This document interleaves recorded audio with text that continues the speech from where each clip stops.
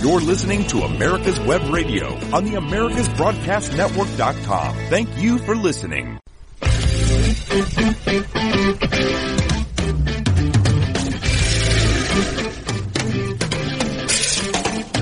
the next hour, you're listening to the Classic Auto Mall podcast and show, broadcast from the Classic Auto Mall studio in Morgantown, Pennsylvania. Classic Auto Mall is a world-class facility conveniently located just an hour west of Philadelphia and houses 600 classic cars for sale and over 400 barn finds on display. Check out more at ClassicAutoMall.com. Now on to the show with our host, the president of Classic Auto Mall, Stuart Houghton. And good morning, Stephen. Good morning, listeners, all three of you out there. And good morning. Yeah. Hey, we got a car show here out there, too. We got beautiful day for a car show. A Fairlane car show. Today is our 47th show, recording on July the 30th. I've yet to find out the Mega Millions numbers yet. Oh, I have them, and I did not win, which is why I'm here. Do we know where? So you would have. Somebody did win.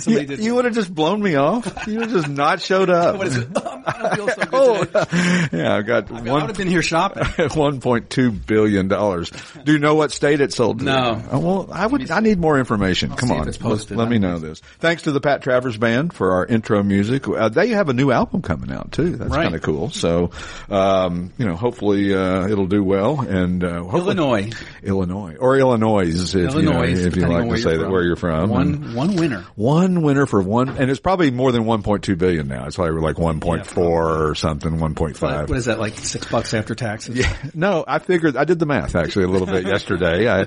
My little spreadsheet of if I won the lottery. It was just kind of like this. This was my lottery spreadsheet. Right. I did a whole spreadsheet on this business before I had anywhere close to this size of a business. I had a 20,000 square foot building with 70 cars in it, but I always had the plan if I could have a building this big and do all this. So I believe in planning ahead. Right. So I planned ahead for the lottery, and I realized that our take home would be like $612 million after taxes, and would just split it down the middle with Kathy, and anything she wanted to buy in with me, I'd buy in. Anything I wanted to buy in with her, I'd buy in. Right. But she could go her own way if she needed to. So well, it's benefiting senior citizens too, right? Isn't it, or something? At schools, they say. Our schools. Aren't our schools like have gold-plated faucets now because of all these things? So, you would think.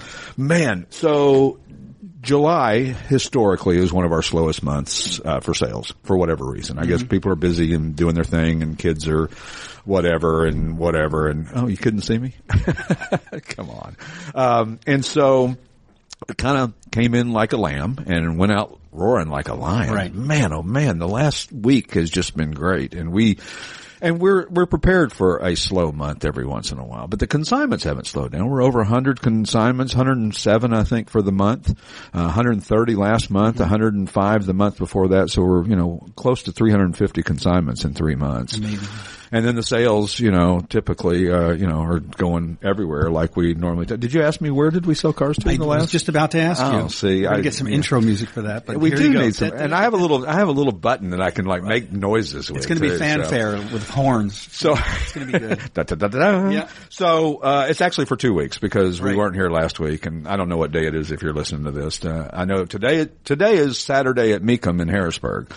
And yesterday and Thursday were unbelievable how many people. So I was talking to Dave Majors, who was on our podcast, the CEO of Mecum, who was on our podcast about a month ago or 2 months ago.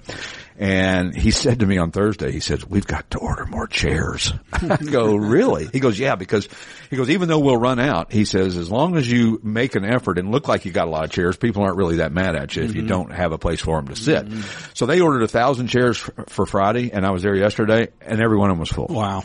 I mean, it tells you, A, that the market is really, really strong right now, and B, little old Harrisburg, Pennsylvania, in the middle of nowhere. Yep. Farmtown, USA. What's next? Little Rock. I mean, in fact, it's held in the same building as the Farm Show, which is a regional wonderland. Yeah, it's one of the largest shows I think of that ilk. Yep. Anyway, so again, where did we sell cars in the past 2 weeks? So the list is a little longer than normal. So I'll try to do my best impression of the FedEx guy. We sold to Palmertown, Pennsylvania, Houston, Texas, Maple Glen, Pennsylvania, Chestertown, Maryland, Exton, Pennsylvania, St. Louis, Missouri, White Plains, Maryland, Newtown Square, Pennsylvania, Newtown, Pennsylvania, Cleveland, Ohio, Middletown, Pennsylvania, Greenville, South Carolina, Elverson, Pennsylvania, Orfield, Pennsylvania, Oakdale, Connecticut, Bluebell, Pennsylvania, North Kingstown, Rhode Island, Albrightsville, Pennsylvania, Sewell, New Jersey, Princeton, West Virginia, Tremont, Pennsylvania, Camden, Delaware, Clemington, New Jersey, Hamburg, Pennsylvania, Springfield, Virginia, Evergreen Park, Illinois,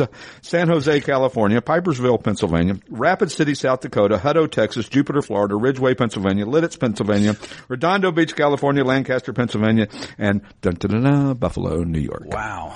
All over. I got a little bit of a head rush from that. So that's incredible. I mean, and it's been a little bit slow. So, I mean, that tells you, I mean, I know that sounds ridiculous, but But it is. It's true. It's been a little bit slow. I mean, we have a big, monster to feed here. It takes a lot to run this business. Of the local sort of Pennsylvania region sales, how many of those people actually drive at home rather than trail? I mean, it depends on the car. It depends on the car. Later model special interest type cars, quite a few of them will drive at home. Later model Corvette, a 2003 or newer. But, we discourage most people from driving at home because, it's not because they're a piece of junk and they can't make it. It's because it's an unknown thing. You get in a car that you're not familiar with the brakes. You're not familiar with the steering. You're not familiar with, how it performs. Does it have bias ply tires? What are the date codes on the tires? How old are the tires? Right. When was the last time the car went more than 40 miles? We say this all the time. No different than you put a car on a transporter to California. You expect it to be the same car that when you put it on is when it take it off. But think about it. That car's running down the highway. It's not mechanically running down the highway, but it's going down the highway, bouncing down the highway for 2,000 some odd miles. Things happen. So we want people to get the car, get it home, get comfortable with it, get familiar with it, driving around in their neighborhood, in their parking lot, and then and only then go on a little bit longer jaunt and trip and whatever. So it's kind of like me and my Harley. So I've only driven it in the parking lot, and that's, I think Kathy would prefer. It's when I blow off steam or frustration or whatever. But, it's one of those things that, you should get comfortable with the car before you just go crazy with it. So, some of the new inventory we got in, this one was one that we got in a while back, a 69 Camaro SS Coupe. It's got the L89 396 in it. It's Le Mans blue over black, and it's got the Muncie M20 and the rosewood tilt steering wheel. I love those rosewood wheels. Yep. Those are so cool. So, it was interesting. This car is one of those cars that we get so many cars in, it's easy to overlook a car. And I just had overlooked it for whatever reason, and I shouldn't have, because it's really a neat car and a great body style. 69 Camaro. I mean, that's almost as iconic as when you say muscle car, that you probably the first thing, like when you say antique car, you think of a Model A. Right.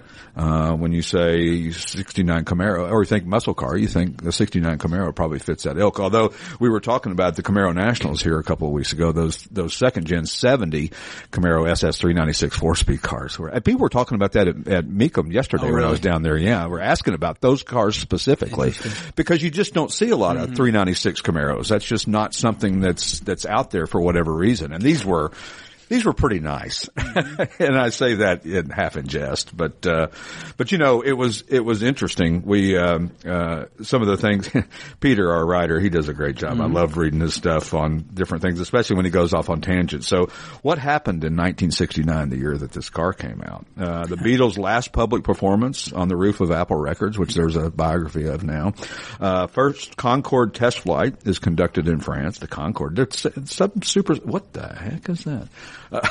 Sorry. We're easily distracted by things that go past our door during the show. It's bigger than a forklift. The Boeing 747 jumbo jet makes its debut.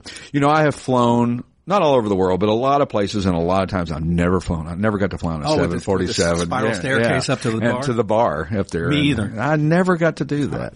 So, and I probably won't now because they're not in commercial service anymore. So, the first man landed on the moon. And let's see, what else? So Woodstock. 350,000 people. What critic you have on here? Yeah. Well, I didn't say it was always good stuff. It was just stuff that happened. So, anyway. We got a 1948 Diamond T 306 tanker in. How cool is that? Yeah. That's what I love more than anything about what we do here is that We talk to people all the time out at shows and events and about cars and different things. And we say, when you're ready, here's the paperwork, fill this out, and then just bring it whenever you're ready. So we never know what's going to show up. Right. So it's like a kid in a candy store. Every day the guys are like, hey, did you see what came in today? It's fun. The back room is a fun place. Yeah, it's the fun place to be. And everybody's gathered there, which, sounds like a sucking of payroll when every time I go back there and there's 11 guys. Yeah, break it up. There's 11 guys analyzing the car. That's right. And of course our job is to find out everything about the car, good, bad, or indifferent. And so I know that this is not just this doesn't just happen to us, is that you have a tendency when you look at any car is to immediately try to find the faults. That's what you're looking for. What's wrong with it? Why this guy says his car's perfect. Well, I'll be the judge of that. It's called the missing tile syndrome. Like you walk into a perfect room, but there's a missing tile. Right. What do you notice? You notice the missing tile. Yeah, absolutely. I'll have to remember that. I like that. The missing tile syndrome. Yep. Did they make a movie about that? No, it's a Dennis Prager thing.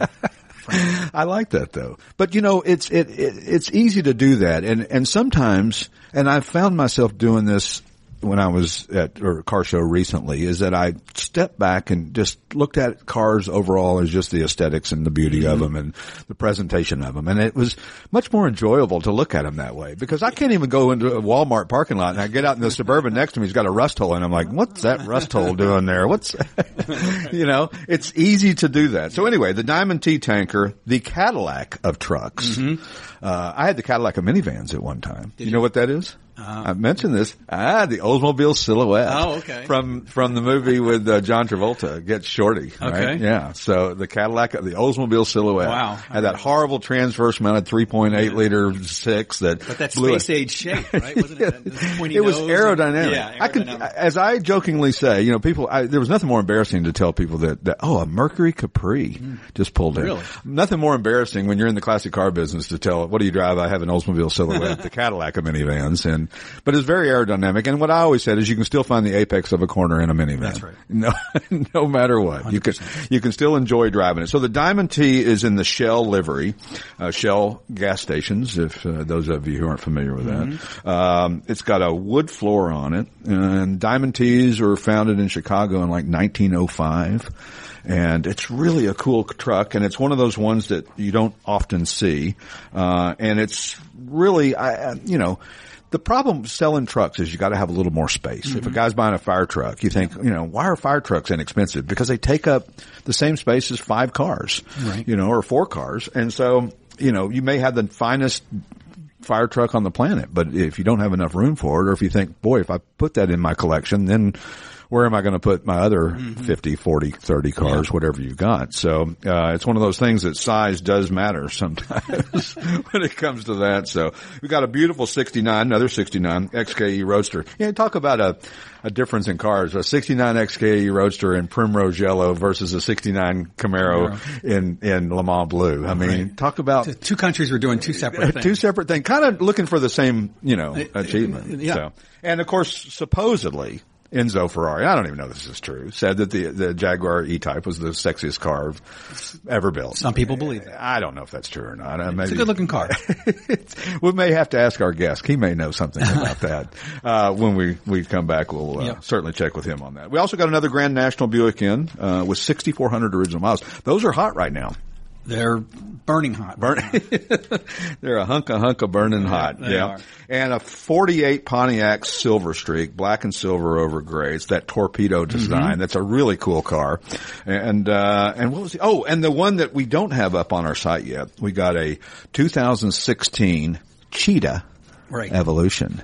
And that's the ones that are remanufacturing, if you will. I don't know what the correct term. And it's kind of still pushing it because it's really probably more just a kit car, but it's really cool. It's got a blueprinted 540 cubic inch V8 and it weighs like 1,500 pounds. The power to weight ratio has got to be. You got to be careful. Yeah, you got to be really careful with that. It's, and it's a seamless tube chassis, fiberglass body, the tilt front end, gull wing doors, and it's almost, to get into it, you got to be,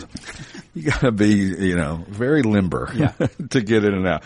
When we return, I'm sorry, I'm rambling on again today as usual. When we return, we'll have our guest in the studio with us this morning, Bill Rothermel, who's a Concord judge and an MC at many events and an all-around car guy. And we're going to talk about all kinds of other blather that I like to talk about when we come back. The Classic Auto Mall podcast from Morgantown, Pennsylvania. See you in a minute. Call J.C. Taylor today for a competitive quote on collector car insurance.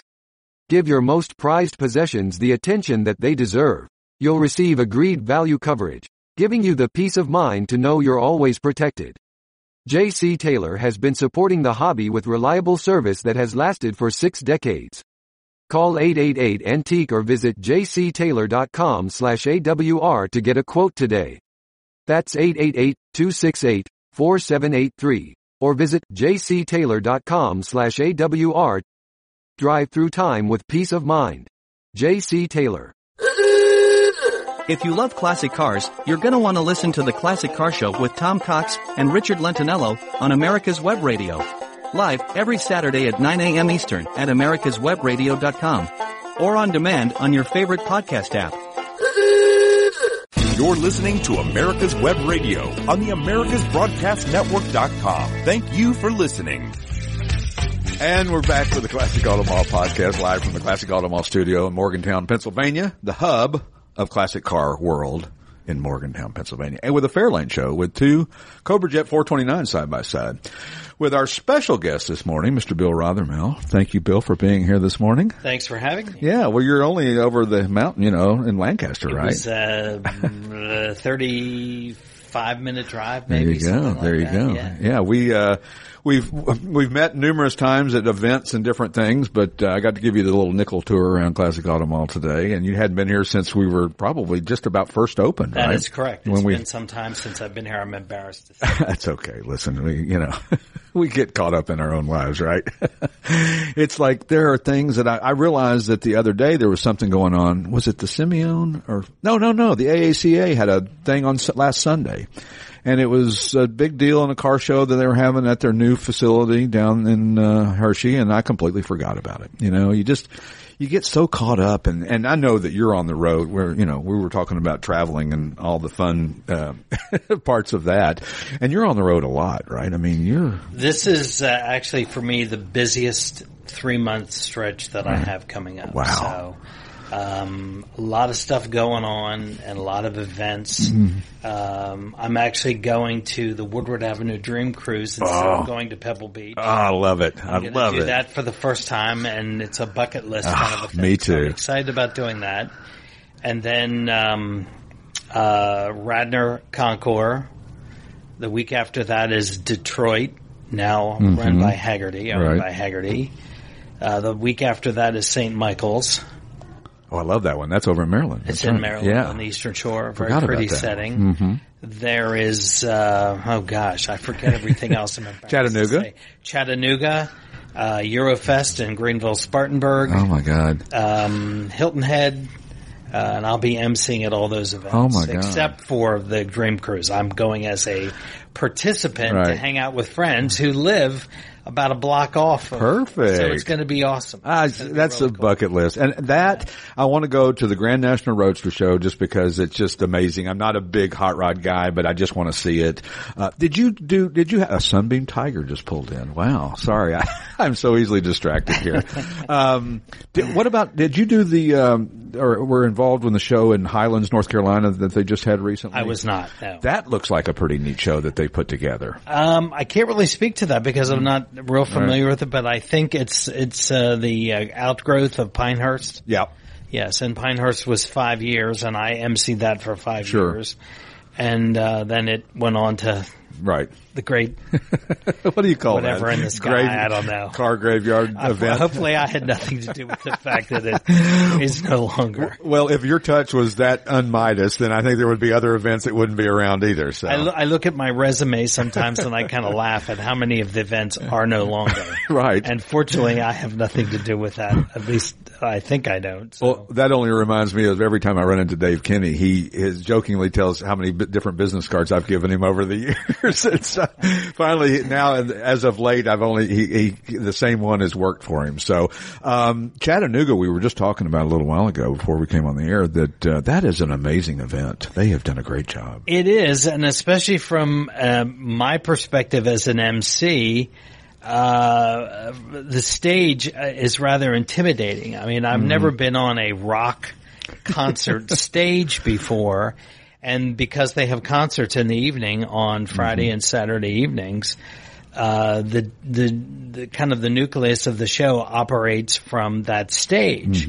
And I'm there from 8 in the morning till 4 in the afternoon, really sitting across the table from some pretty interesting people. Right. I mean, I've had the opportunity to interview Brian Redman and David Hobbs and Lynn St. James and my all-time favorite, Linda Vaughn. Oh, yeah, she's great. I mean, I had such a crush on her as a Oh, kid, and we I all felt did. like such a dork when I met her because she's a very, let's just say, friendly person. Yes, she'll hug She's you. a big flirt. And I went up to her and I said, Miss Vaughn, I'm so excited to meet you. I had a crush on you as a prepubescent teenager, and I said, now here I am meeting you in person. Can I have a picture with you? And she was just, oh, darling, absolutely. Yeah. And she has her arm around me and gives you a big hug. And and I've had the pleasure of working with her twice, but it's just a real kind of a thrill for somebody that you remember seeing as a kid riding around on the back of a 442. Yeah, with a big shifter. With a big shifter sticking out of the back of the car. It's just very surreal to me. Yeah, So, I'm with you. so Chattanooga is a really interesting event, and it's a street show, which defies every concours on the planet. That is, it has to be on grass. Right. Well, Chattanooga has proved otherwise. I like that. And I it's like very well done. Oh, absolutely. And I like the fact that they got General Motors to pry their hands off some of the cars in their heritage collection, like the Firebirds and the Cadillac and that you don't hardly see at shows, and they should be seen at shows more often. That is correct. And that brings up an interesting point I can speak to. Radnor is featuring Cadillac this year, so we'll have the Cyclone, the 59 Cyclone, Nice. and we will have the Cadillac 16 concept that I love Wayne that Cherry car. designed. So that's going to be exciting. And then the week following in Detroit, the Hagerty event, the Detroit Concours, they have a Harley Earl class, and there will be the Y-Job, Right. the LeSabre, and a couple other cars from the GM collection that'll be there. So that's pretty cool. Yeah. Well, they've been under wraps for too long. I mean, you could go if you knew somebody, you could get an invitation, and I think, or if you were a group of people, you could go, but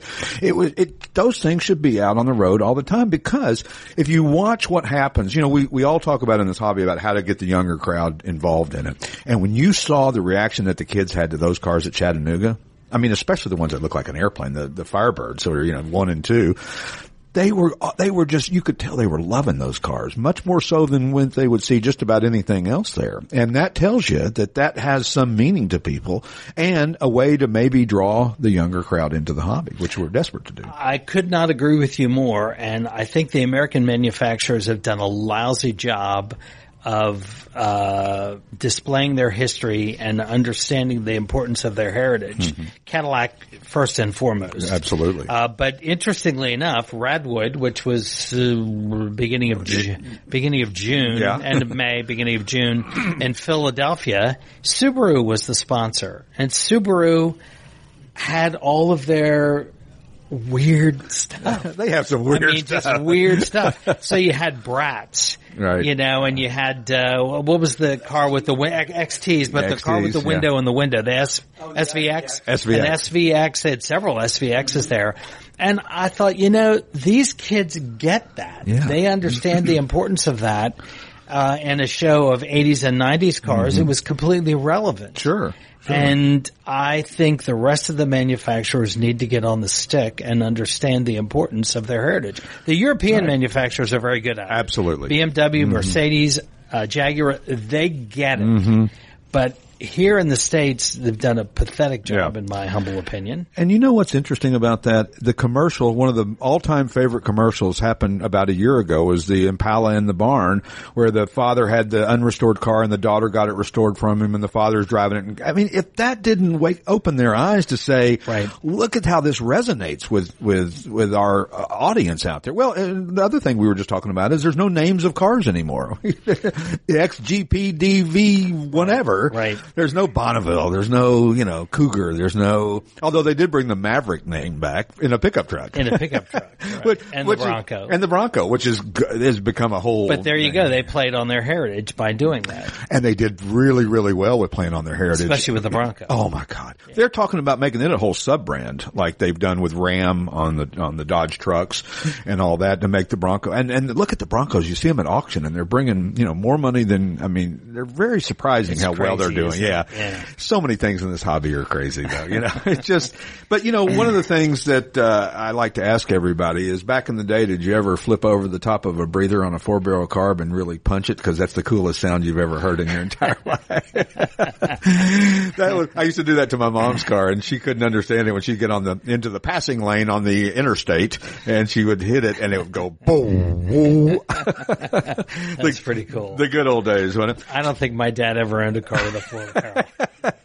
My mom had a 1974 Buick LeSabre 455. And I didn't know this until lately, that you could get a stage 1 455 in the LeSabre back in the day. And it was a 4-door hardtop too. So it had the, and if those of you don't know what a hardtop is, it means there's no pillars between the front and rear windows. And, it was a cool car. It was, I had some fun times driving that car. I'll say that. My dad had a 74 Caprice. No. 2-door, so it had that huge, fat, wide B-pillar in the back window that didn't go down. Right. And it was a 402 barrel. And it made, and did not make that whoom sound. It made more like a sound when you stepped on it. It was all air and that nothing single else. Exhaust, just gasping for air. Struggling to breathe. Yeah, exactly. It was so funny the cars that, you grew up with and that you saw and that were cool. I mean, I know in my neighborhood, the guy that had the best looking girl, her name was Swan, by the way. So, that tells you something. He had a 72 442 triple black Cutlass and I could hear that car on a Friday night. I'd hear them coming down the street and I knew who it was and I'd be peeking out that upstairs window thinking one day, you know how that is. And I mean, that's the car I lusted after and I still love that car. That's still a 72 442 in any ilk or 72 Cutlass in any ilk for that matter. I just love. What about you? What was your, dream car back then? I was a weird kid, because I thought, as a kid, I was enamored with either a Silver Cloud or a Silver Shadow. Really? Yeah, I think it was because it was unobtainium. Right. At the time, I grew up in a small blue-collar town. People didn't have money. Right. So, the fact that you never saw one, and then when you got to see one, it was pretty amazing. Yeah. I remember even my first ride in a Mercedes-Benz. My dad had a guy that called on his company, and my dad brought the guy home for lunch. My mom made lunch, I remember. And it was during the summertime, so I was off school. And the guy had a 280 SL. It was blue. It was like a darker blue with a parchment interior. And, of course, I'm frothing because I'm probably 7, 8, maybe something like that. I don't know, 8 or 9. And the guy took me for a ride. How cool. And we probably did 80 or 90 miles an hour, and I thought we were doing 500, But it was just as cool as could be, and it was my first ride in a Mercedes-Benz. I had never experienced a car like that. Yeah. And it was really, really cool. So, but I as a child, I just was fascinated with Rolls Royces. And my grandmother, who didn't have 2 nickels to rub together, always made sure, like every other Friday night, that she bought me a new Matchbox car. Right. So I had a huge collection of Matchbox cars, courtesy of her, amongst other cars. Sure. But courtesy of her, and of course my favorites were the Cloud and the Shadow. Of course. And then the yellow Miura was pretty cool. Oh yeah, that was really cool. Well, my grandfather, I was an only child of only children. My grandfather would go to FAO Schwartz every Christmas and I would get one cool car thing and then some other cool thing. But I had Matchboxes, but I figured I got into cars for 2 movies. White Lightning and Gator. Burt Reynolds had those cool Ford LTDs with the 429s in them, had the sound of all sound, and they were so cool to me. And I think as much as the Matchbox and the Hot Wheels cars got me into cars, I think that really cemented it for me. And the Rolls Royces, people say that about our place here. They say, we've been to every museum in the world, but we like your place. We like the realness of the barn finds.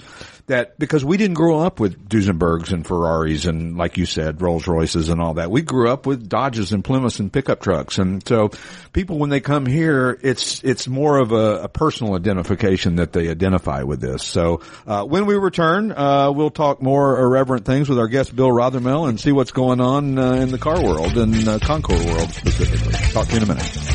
When it comes to car magazines, are you tired of reading about mega-dollar collector cars you can't afford, or endless reporting on auctions and how-to tech stories that don't interest you? Then Crankshaft is the car magazine for you. Crankshaft is a 144-page softcover quarterly filled with all sorts of fascinating stories, the type of car features you won't find anywhere else. It features American and foreign cars, pre- and post-war era cars of distinction including sports cars, muscle cars, and regular family sedans too. To discover what many car enthusiasts are saying is the best car magazine ever published, you can purchase either a single copy for $12.95 plus $3 postage, or a 1-year subscription, 4 issues, for $59.95. To order your copy, go to www.crankshaftmagazine.com. That's www.crankshaftmagazine.com. If you want the truth about politics, medicine, weapons, classic cars, and more, you'll want to tune in to America's Web Radio. You can listen to all of your favorite shows live at www.americaswebradio.com or on demand on iTunes, Spotify, or your favorite podcast app. That's www.americaswebradio.com.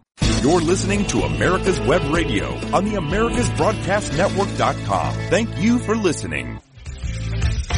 And we're back with the Classic Auto Mall podcast, live from the Classic Auto Mall studios in Morgantown, Pennsylvania, where we have a new casino, which Kathy's mad at me. I won't take her there unless she tracks her wins and losses, and she doesn't like that at all. I got another spreadsheet, so she is not happy about that. She says, you're taking the fun out of it. So we're visiting with our friend Bill Rothermel, who is a Concours judge and MC to events. I watched you at Greenwich, and you were talking to Judy Stropus, and you had no notes and no prompter, and do you have a photographic memory? Is that you do that? I don't. I tell people I make it up as I go. That's cool. I mean, it sounds good. I know Judy, but so that's maybe a bit unfair, right? But, it was talking to her. It was like just sitting there shooting the breeze with a friend of mine, right? So sometimes those sit downs can be very challenging, right? And can be very difficult. I won't mention a particular individual's name, right? But the Greenwich prior was Haggerty's first Greenwich, and there was some teething issues. Sure. So we were running late. So they said, you need to have a chat with a few people. So they paraded one person after another who was of significance in front of me. And everybody was great. We're just shooting the breeze about whatever. And I will say, and I will mention this, Jay Ward from Pixar is probably the best and easiest interview I've ever done. He's super chatty. He gives you, he understands like giving you something to lead you in to the next part of the discussion. Just an amazing guy to interview. Plus he's very interesting and has a lot going on in his life. He's a real true car guy. Right. And then the other individual that they sent up to me answered questions with yes and no. Oh, that's tough. And boy, it was tough. And very hurriedly moved him on. I said him. Moved him on. And a wonderful guy, but he just doesn't like being interviewed. Right. And so, that can be tough. Yeah. But Judy was great, so thank you for saying that. Yeah, no, it was fantastic. But I try and make it as fun and games as possible. But your knowledge about cars, I mean, you have to even give yourself props that you know a lot about cars and a lot of talking points about cars. I know a lot about a little. Yeah, that's good though, because the little leads to, listen, at the end of the day, it's not easy to always to stand up there. And I have an easier time doing this. If I hear myself, like you said on that rock stage, if I'm like in a stadium environment talking on a microphone, it throws me off. That echo of my voice and not hearing it in real time like I hear it with the headphones here kind of throws you off a little. You have to learn to tune that out. That's hard to do. Yeah. I agree with you. Yeah. And I can do this all day long, but I thought, well, I can do this and I can do that, but it doesn't always transfer like you think it would. We were talking about Concours judging in the break, and you got 10 perfect Duesenbergs. How the heck do you pick the winner?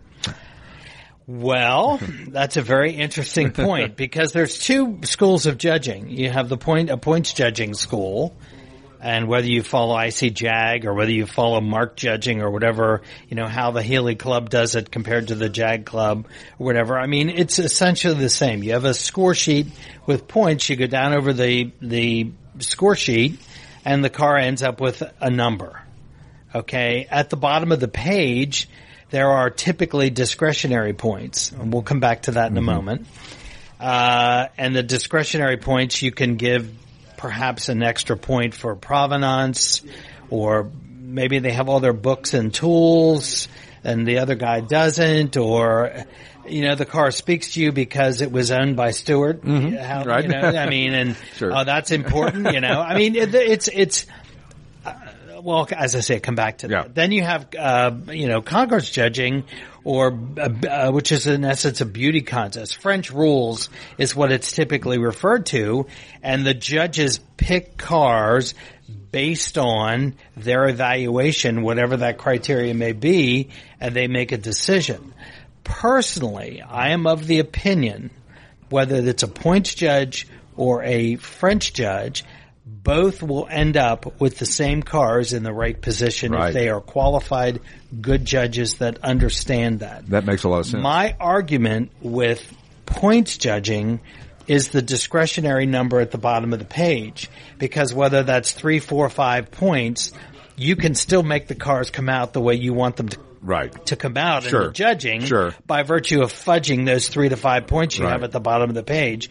And whether anybody tells you they do that or not, they're full of it. Because they do. Of course they do. Because you have in your head, I don't judge a lot of events. Let's say judge maybe 4 or 5 events a year of all the events I do. But it's the same kind of thing over and again, because whether it's points or whether it's French judging, after you judge the car, and let's say you're there 10, 15, whatever, 20 minutes, whatever the time allotted is, then you have like a huddle with your fellow judges and say, okay, what do you think? Well, then you go to the second car, and then you immediately rank what's 1, what's 2. All right, so you're already doing that. The third car, where are you ranking the cars? And at the end of judging a class of 7 to 9 cars, you have pretty much in your head where you want the cars to be. And so my feeling is, again, whether it's points judging or French judging, the right cars, the cream will rise to the top, as they say. And you'll pick the right cars. There's something that's going to enable you to differentiate one car versus the other. So let's say you have 200-point Duesenbergs. One belonged to this person, one belonged to that person. One has known history, one's missing 2 owners of its history. It's a color, it could be the color of the car. It speaks to you because of the way you look at it when you stand back and say, wow, that car just knocks me out. Stance and color, we think, are one of the 2 most important things about a car. No question about it. So again, there's a lot of factors that come into play when you're judging and doing that. So. And what about and I have a friend who does this religiously, has a great story about his car. When the judges come up, he gives them his 3 minutes or 5 minutes on his car. And it seems to influence the judges in a favorable way towards his car, because he's won 3 or 4 concours that it's hard to win Best in Show 3 times, no matter what show you go to, right? And it shouldn't be, probably. I mean, I don't know. What do you think about that? I think people are fair. I mean, in my experience with judging, people are very objective. They're very fair.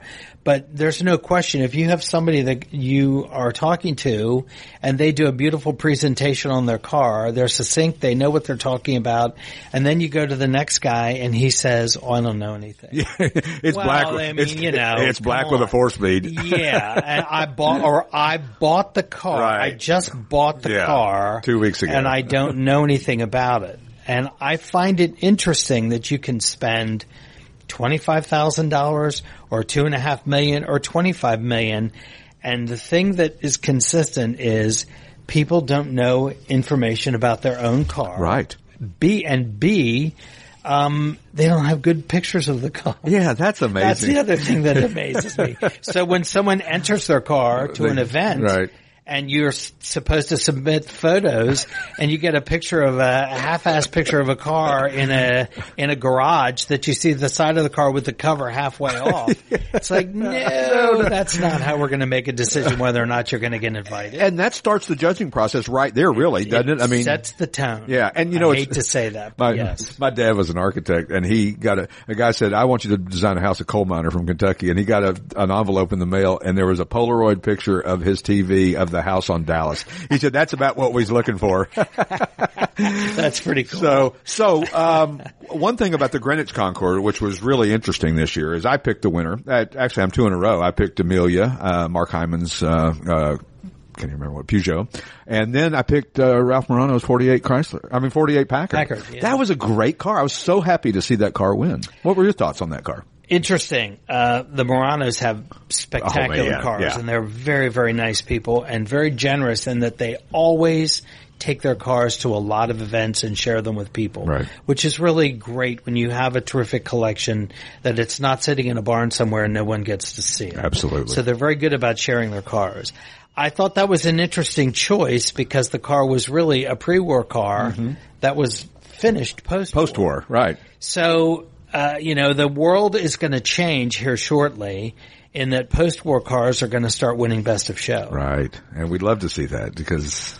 I remember a few years back, I was involved with the Elegance at Hershey for the 9 years that it ran, and it was near and dear to my heart to this day. Yeah. And we chose, I'm going to say year 4 or year 5. Bob Baer had an Alfa Romeo that was maybe a 40 or 50-year-old restoration. Right, wow. The car was not perfect. Right. But stylistically, it was just out of the ballpark. The car was spectacular. And we chose it as our Best in Show. That was a little controversial, wasn't it? It was very controversial, but everybody was quick to get on board and say, you made the right decision. Oh, I love that. That was the right car. And that changed, I think, very quickly in the Concours world that the car does not have to be a 100-point perfect car if there's all the other stars aligned to make that car one that should be recognized by the judges and accordingly. So I think the Morano's car was kind of a bridging the gap car in a lot of respects. It was a one-off, had great eyeball. I mean, there was a lot of good things in its favor. And I think, as I say, the world is going to change. We're going to start seeing post-war cars as Best in Show cars. It doesn't have to be a brass or a classic car. Sure. Yeah. It's coming. My Oldsmobile Silhouette could be, there.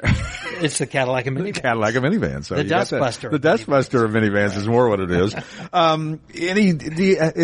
Do you ever get into some serious disagreements with judges and other judges? Is there ever a battle in the backstage? Oh yeah, absolutely there is. I mean, and I think, I try and always be objective when I'm in that room, and let's say you're usually paired with 2 other people. Obviously, the idea of there being 3 is if there's a disagreement, majority rules. Sure. But I have often been in a position, and I'm sitting there with my co-judges, we're deliberating, and I'll say, okay, sell me on why you think that car should be number 2 instead of number 3. Right. Or in my head, it's, I'm thinking this. You tell me why you think that. And I like to come out of that room with everybody not pissed off at each other. I mean, that we have made the right decision and that the 3 of us agree on concurred for one reason or another. And usually it is a case of somebody will acquiesce and say, okay, I get it. I understand your reasoning. And then it's kind of across the board that all 3 people agree. Sure. And that's important, I think. I've never had a knockdown dragon. So darn it. Yeah, right. I was hoping for that. No scoop on that. Sorry. So, well, we try around here. We're trying to be breaking news, but, it's a week late and actually it could be years late. Actually pretty lame news. So. That's not bad. Hey, for me, it was good. So anyway, listen, we got one more segment. You want to stick around and join us for the last segment? When we return, we'll continue our conversation with Bill Rothermel from the Classic Auto Mall studio in Morgantown, Pennsylvania. See you in a few minutes. Since the 1960s, J.C. Taylor has been America's premier specialty insurance provider for classic cars, antique autos, modified, and custom vehicles. Our customers have trusted us to protect their prized possessions for more than 6 decades. For more information, or to receive a quote, contact our expert team today by calling 888-ANTIQUE, or by visiting our website at jctaylor.com/AWR. That's 888-268-4783. Or visit jctaylor.com/AWR. Drive through time with peace of mind. J.C. Taylor. Hey folks, this is Victor with the On Point with Victor show. Make sure you listen every Tuesday 1 to 2, only right here on America's Web Radio, the On Point with Victor show. Remember folks, I'm not angry, I'm just right. And you can find out why every Tuesday from 1 to 2, the On Point with Victor show, only right here on America's Web Radio. You're listening to America's Web Radio on the AmericasBroadcastNetwork.com. Thank you for listening. And we're back with the Classic Auto Mall podcast on a beautiful sunshiny day that I'm going to go to Home Depot afterwards because it's exciting and try to stay out of the damn casino. Oh, that place. It's fun though. It is a lot of fun. Video poker. It's got my number. And it'll catch you. Yeah, it does. And we've enjoyed it. It's been nice to have something to do close to your house, not have to drive all the way to Lancaster, the Branson of Pennsylvania. You know, I lived in Branson, Missouri for 20 years and I go to Lancaster and it's like, wow, this is kind of like Branson. I mean, there's theaters and there's outlet shopping, and Lancaster has like 3 different distinct personalities. You know, it's got like that touristy area there. It's got the downtown, which is, I hadn't been there before. Yeah, really thriving. And then it's got the outskirts. And there's some beautiful homes down there. You're in real estate down there. There seems to be some. Done it for 35 years. Have you really? I mean, I not only have to sell somebody a house, I have to sell them on living in Lancaster because I do a lot of corporate business. Right. So if you're transferred with your company or you're coming in with a company, and part of the job is, and I mean, I've had people say to me, HR people call me up and say, it's your job to sell that person on Lancaster because we want them and we want them there now. Yeah. So I have to be very well versed on why. Yeah. It's a great area. Yeah, it's a fantastic so many good area. Things. Yeah. And the thing I like about this part of the world is that, you know, you can be 10 minutes from downtown Philly in a neighborhood and you think you're in Birmingham, Alabama in a tree-lined residential neighborhood. And Lancaster, I've seen some beautiful homes there. Oh yeah. Great houses. So it's still relatively affordable. Yeah, we may be calling you because, you know, we live on the other side of the fence here. We practically might as well just live in the building. I could live in the studio. Right? It wouldn't be, I mean, there'd be worse things. Just build something in here. Right? Yeah, exactly. Why not? You know, my ex-father-in-law had a theater in Branson and he built an apartment in the back of it because he was like, well, what the hell? I'm doing 2 shows a day, 6 days a week. I might as well just be right here, you know. So, but anyway, we'll talk about real estate off on other people's time. But, when you know, we were talking about the same car winning Best of Show multiple times. We never really got to finish that train of thought. Do you agree with it? Should a car, when it wins a Best of Show at a concourse, should that be it? Or should it be allowed to win everyone for the year? Could it win Pebble? Of course it should. Yeah, right. Because it needs to stand on its own. Right. And if it's a great car and it's entered in multiple events, it should be recognized. I mean, and that goes counter to exactly what we're talking about. Right. You picked somebody's car because you didn't pick somebody's car because, it's won too many times. Right. Therefore, it's not worthy of winning one more time. Right. Well, that's BS. Yeah. Because people if the car's a great car, it's a great car. Right. I mean, I remember a collector coming up to me and saying, here we go, try and make sure I don't. Don't say him, her, they, female, right. they. The individual said to me, well, you know, I'm tired of such and such winning. Right. And I said, well, that's because they have the great cars. That's why they win. Yeah, and there's the other side of that too. It's that the multiple wins from the same guy in different cars. So we see that as well too, because they have the greatest of the greatest, right? That is correct. You know, I mean, but so the first Concours that you judged, was that a little nerve-wracking? No, it's stupid. Stupid is as stupid does. Right. It was the Byrne Foundation in 1990. No, that's not true. The first event I did was a Pontiac Oakland Club event in Lancaster. It was Jones Pontiac at the time. Right. And the regional meet was held there, and I was on a team of people that judged GTOs or something, if I recall. I think that was my first time. But then, fast forward, I ran into, by chance, the guy who was the head judge at the Byrne Foundation. Right. And his name was Jeff Broderick, and Jeff and I had a discussion. I was standing in his office, and he had a picture of a Rolls Royce and a picture of an L29 Cord. And I said, are those yours? And he said, yes. And I said, have you ever heard of Pebble Beach or something stupid like that? And he goes, yes, both of those cars have been there. And I said, well, I just came back from Pebble Beach. This was 96 or 7, something like that. And he said, well, we need young guys like you to judge.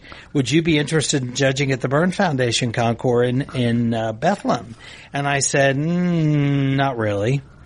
And he pursued it, and I said something to my girlfriend, who I'm still with, the same person, and she said, you are out of your mind if you don't do this. This is right up your alley. Right up in your wheelhouse. So, my first time, and I judged Rolls Royces with 3 guys that knew what they were doing, and I was kind of an apprentice. Sure.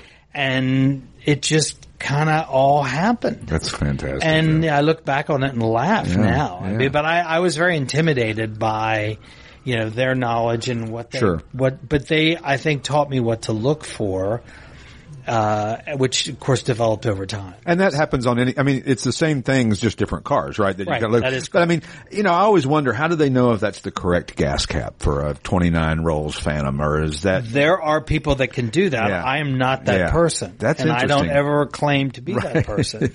I can look at something, I can certainly say it's wrong. Right. Or that doesn't appear to be correct to me.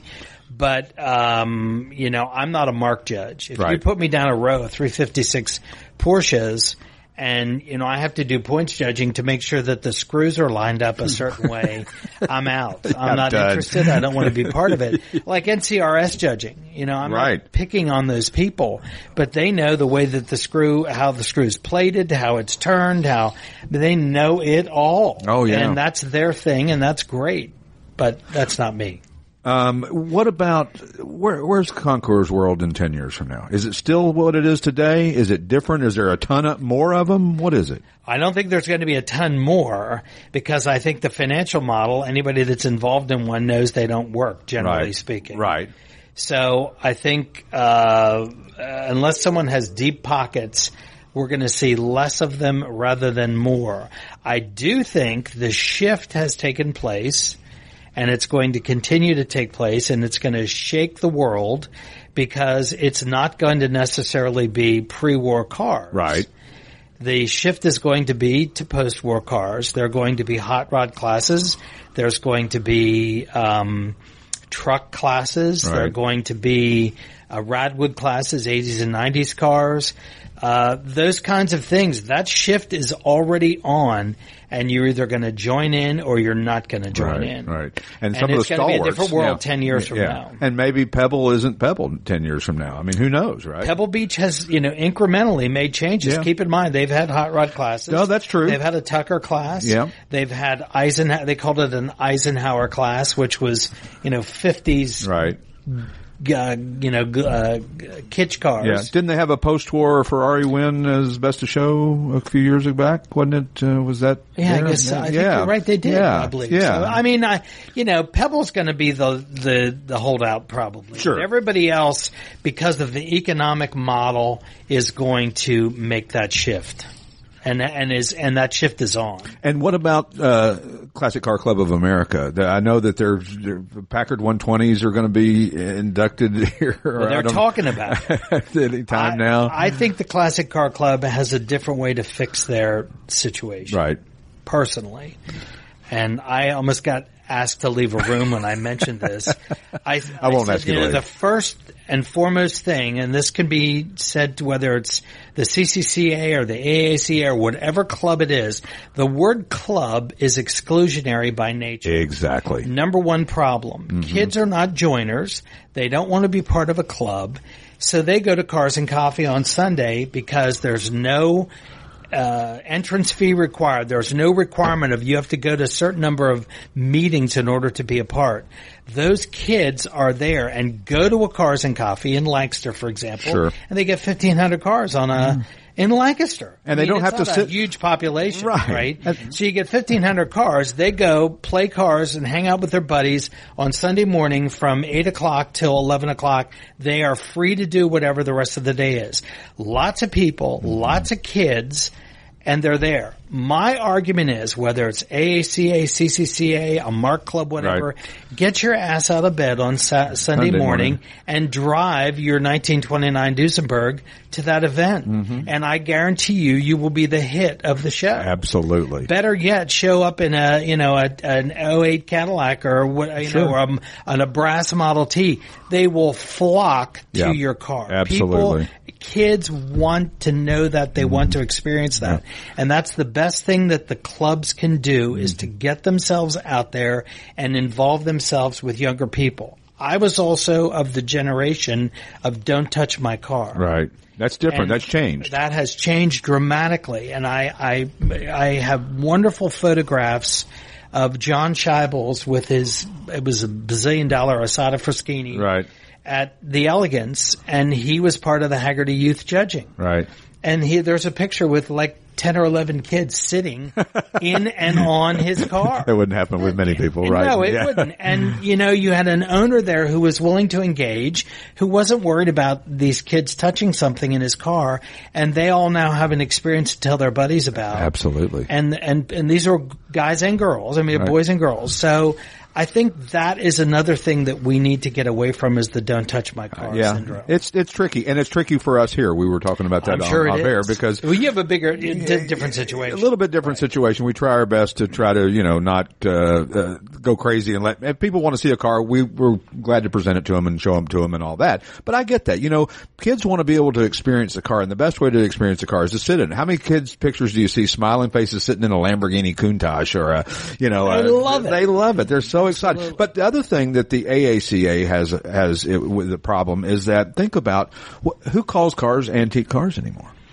Well, that's a dirty word. Yeah. Museum is a dirty word. Exactly. Because that says boring, static, old, dusty, right, poorly lit. And so you have to use the word collection, or you have to use the word assemblage, or collector, or special interest. Exactly, to try and define what it is. There was a museum, or there's still a museum probably, at the Grove Park Inn over in Asheville, and it's a dusty old room that can't even see the cars hardly. They're all black. And you need to engage your visitor. Yeah, and they're not doing it. And they're not doing that. You walk in a room and you see a bunch of cars. Well, they said the problem with the Hera collection. It was cool. There was 1,400 cars, but there was also 60 Model T Fords in black. How many of those do you need to see? Right. To tell the story of the automobile. So, it's one of those things, I think, that we all do our best to try to keep the kids involved, and that's the most important thing, I think, that we can do for the hobby. Absolutely, 100%. And I think we just all need to understand they need to be involved, they need to be engaged, they need to feel like they're a part, and we need to do it on their terms rather than they being part of our terms. Absolutely. 100% in agreement. Thank you so much for being on the show today. I really enjoyed it. We could do this for probably 3 more hours. And I'm not doing it for the next hour. I'm going to Home Depot. You want to go? Anyway, Bill Rothermill, our guest today on the Classic Auto Mall podcast. We certainly appreciate him being on here. Appreciate all of our listeners. Thanks to the guys and the crew, Steve and Ethan. Appreciate your help this week. Seems like we've been gone for a month, but hopefully we'll be back next week with a new guest. Otherwise it'll be another repeat. Anyway, take care, everybody. Talk to you soon. Bye-bye. We appreciate your listening to our show today, and don't forget, when you're in southeastern Pennsylvania, come visit us in person. We're open Monday, Tuesday, Thursday, and Friday from 9 a.m. to 5 p.m. Wednesday is our late day, and we're here from 9 a.m. to 8 p.m. Saturdays we're open from 9 a.m. to noon, and we are closed on Sundays. You can reach us by telephone at 888-227-0914 or via email at info@classicautomall.com. To reach the show, email us at podcast@classicautomall.com. The Classic Auto Mall podcast is produced by Car Smarts Media. Theme song by the Pat Travers Band.